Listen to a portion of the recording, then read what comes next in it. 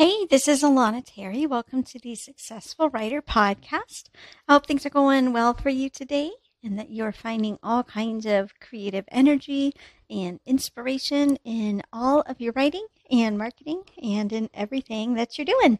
What I want to chat with you about today is a teaser from my new course on best-selling book launches. This breaks down the launch process and talks about how to launch your book on social media, to your newsletter list with Facebook ads, Amazon ads, BookBub ads, and it kind of gives you an overview of the entire book marketing process, to be honest. And so a lot of my courses go really, really, really in depth. Like by the time you finish my Amazon ads course, you're going to be a master. You're going to know everything, but it's pretty exhaustive, which is both good and bad. So this bestseller book launch course I created to give people who wanted a simpler introduction to all of the types of marketing, a way to find that.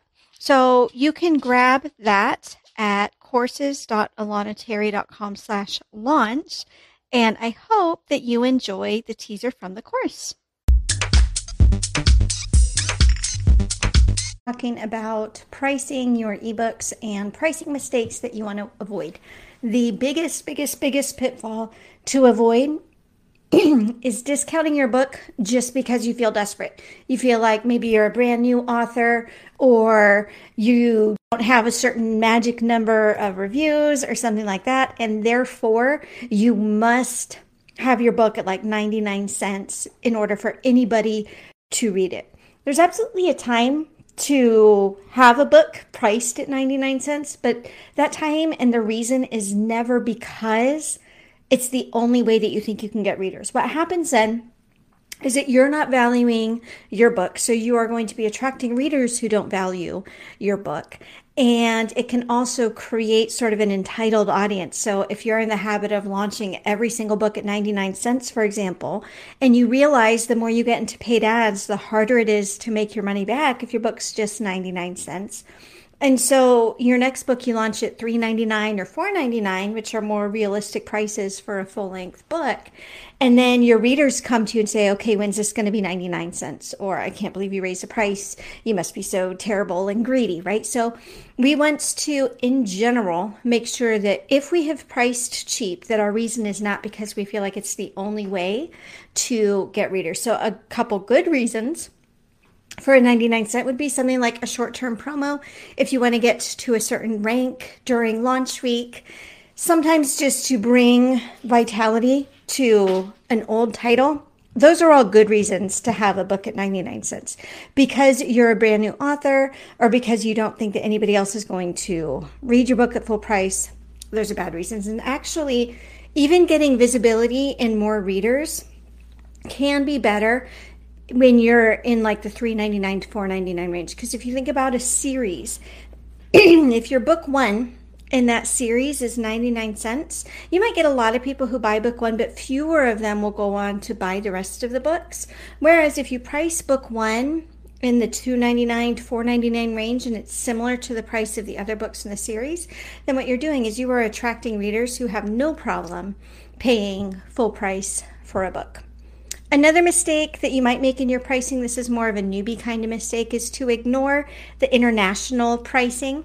So when you go to KDP and you say my ebook's going to be $4.99 in the US, it's automatically going to suggest funny numbers based on the current exchange rate. So it might be like, okay, so it's going to be $6.13 in Canada.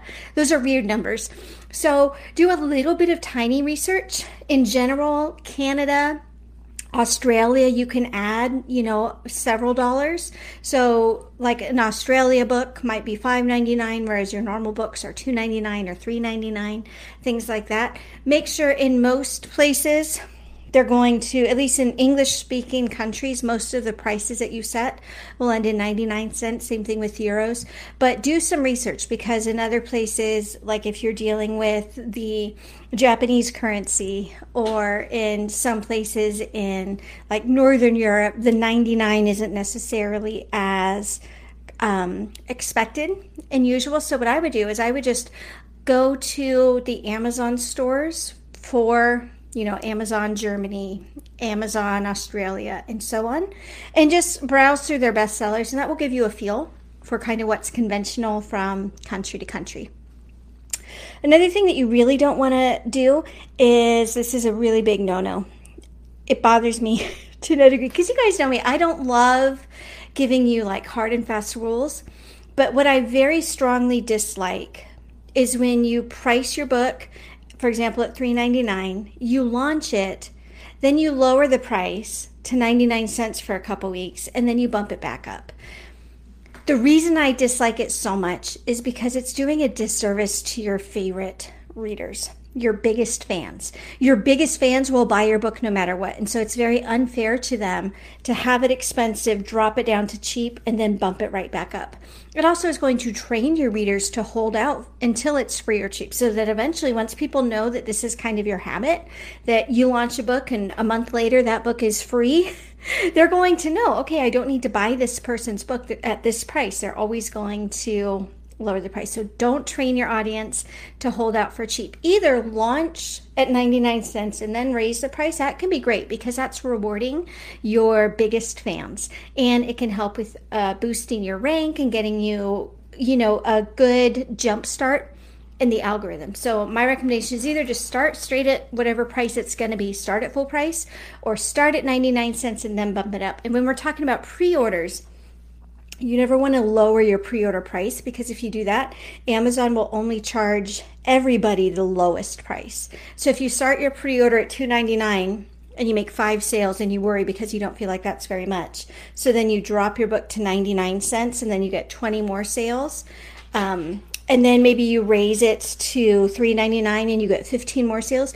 Everybody who pre-orders is going to be charged the lowest price. So never start higher and then lower your pre-order price. That's another mistake that you want to avoid, because you're going to miss out on revenue if you do that.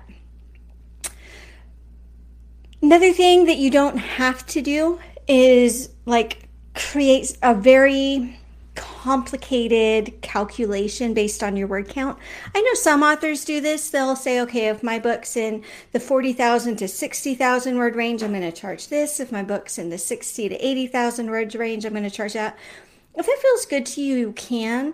But remember, people are buying your book for the complete story. So it's similar to Amazon Prime's going to charge me $19.99 for season 1 of Glee, and it's going to charge me $19.99 for season 6 of Glee. And I've never gone and counted how many episodes are in each season. I'm like, oh, well, this season has 3 fewer episodes, so I should be paying 6% less than I paid. Right? We don't need to go that in depth. Now, if you want, you can for sure say, okay, this one was a novella, so it's going to be less expensive. This is a full length, so it's not. But you don't have to make these really complex calculations to figure that out. So those are just a few things to keep in mind when you're pricing. For paperbacks, it's a tiny bit different, because you for sure want to make money back. And that is one where the longer your book, the less profit you're going to get, right? Because they take out how much it charges them to print. And the longer your book is, the more they're going to charge. So KDP makes it easy. They give you, as you type in a price, let's say you type in $19.99 in the pricing section, they'll give you a feel for how much of that's going to end up in your bank. I try to make sure it's $4 minimum. I prefer to make at least $5 per paperback and still be within the range of what other books are, in my genre. I think my paperbacks have been kind of flat rate, $14.99 for quite a while. It's been that for a couple years. I might decide to bump that up to $16.99. In that range, though, seems to work fine for me. So I hope that gave you some pointers about pricing your books.